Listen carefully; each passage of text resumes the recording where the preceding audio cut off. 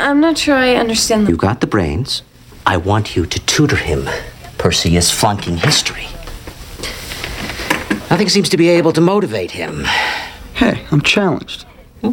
You're lazy, self-involved, and spoiled. That's quite the challenge. So, you're going to take on a little teaching job. I know how you enjoy teaching.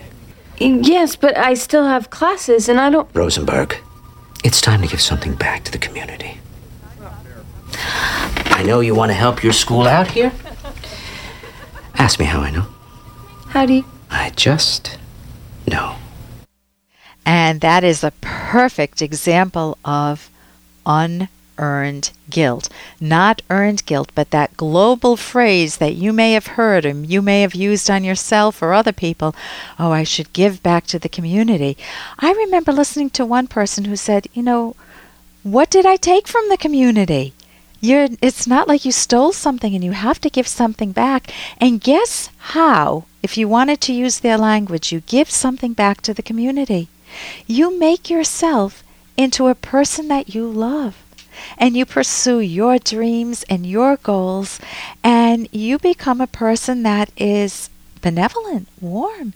But you don't have to sacrifice. The minute you make people give up and tutor somebody that they don't want, as this case, and this was from Buffy, as in the case of Buffy, or have to give up their time, their energy that they would rather spend with their children for some cause they don't care about even, giving back to the community, you need to not fall into that trap of unearned guilt. If you've earned the guilt, then you need to make amends. But if you haven't earned the guilt, know the difference. I'm Dr. Ellen Kenner.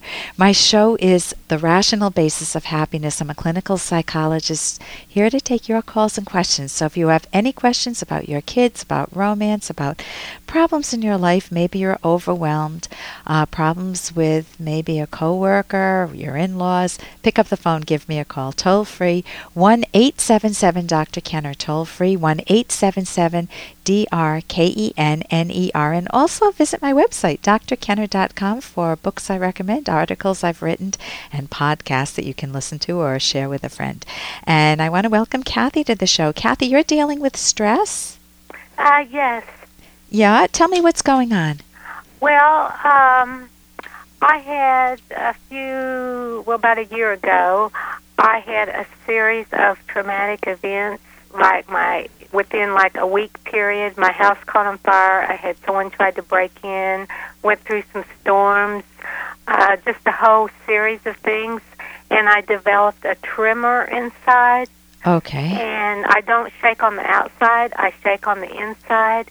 Okay. And my question is, I've had some people tell me I should rest totally, no stress, and other people tell me I should push on through it or I'll become agoraphobic or whatever.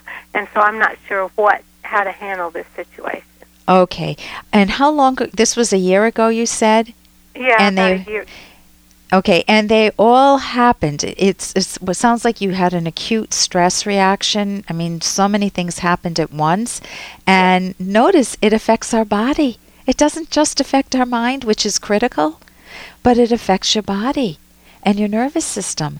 And so you're saying you have tremors inside. Is it that you're feeling the shakiness all the time? Or how? Explain to me, are you feeling it in your legs, your feet, your hands, your whole torso, or your head, or what? Well, it starts at the top and kind of works my way down to the bottom.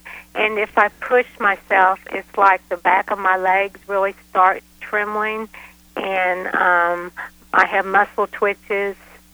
And I've kind of got to where I don't like to go places now because things get on my nerves that never got on my nerves before. Like I've always been a really strong person.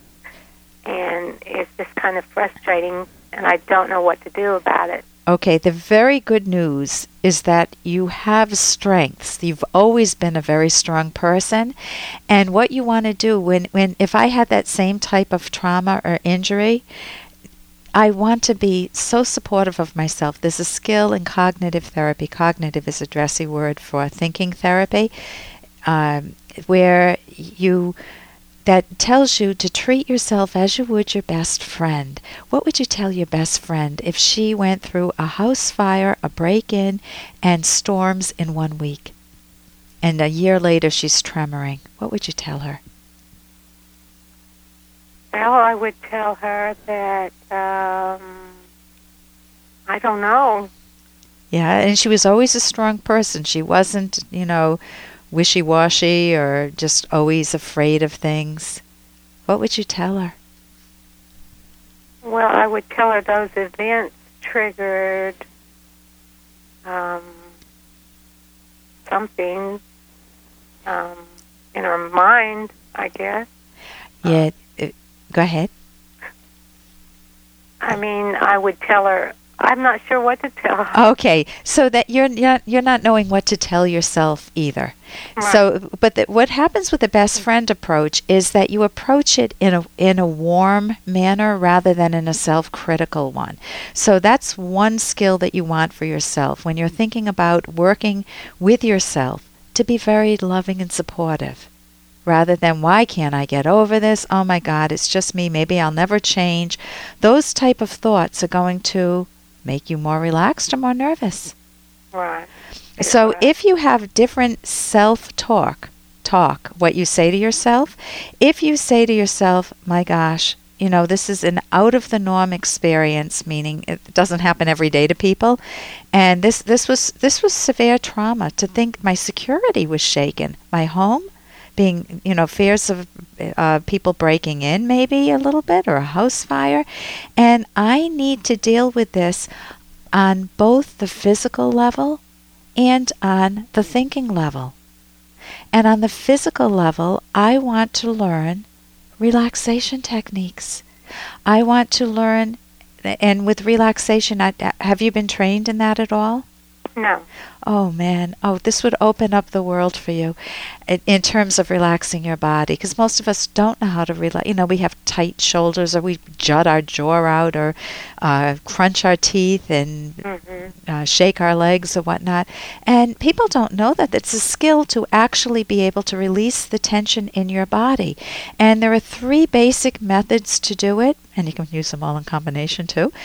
But one of them is, if you're relaxed, let's say, what's the most relaxing situation for you?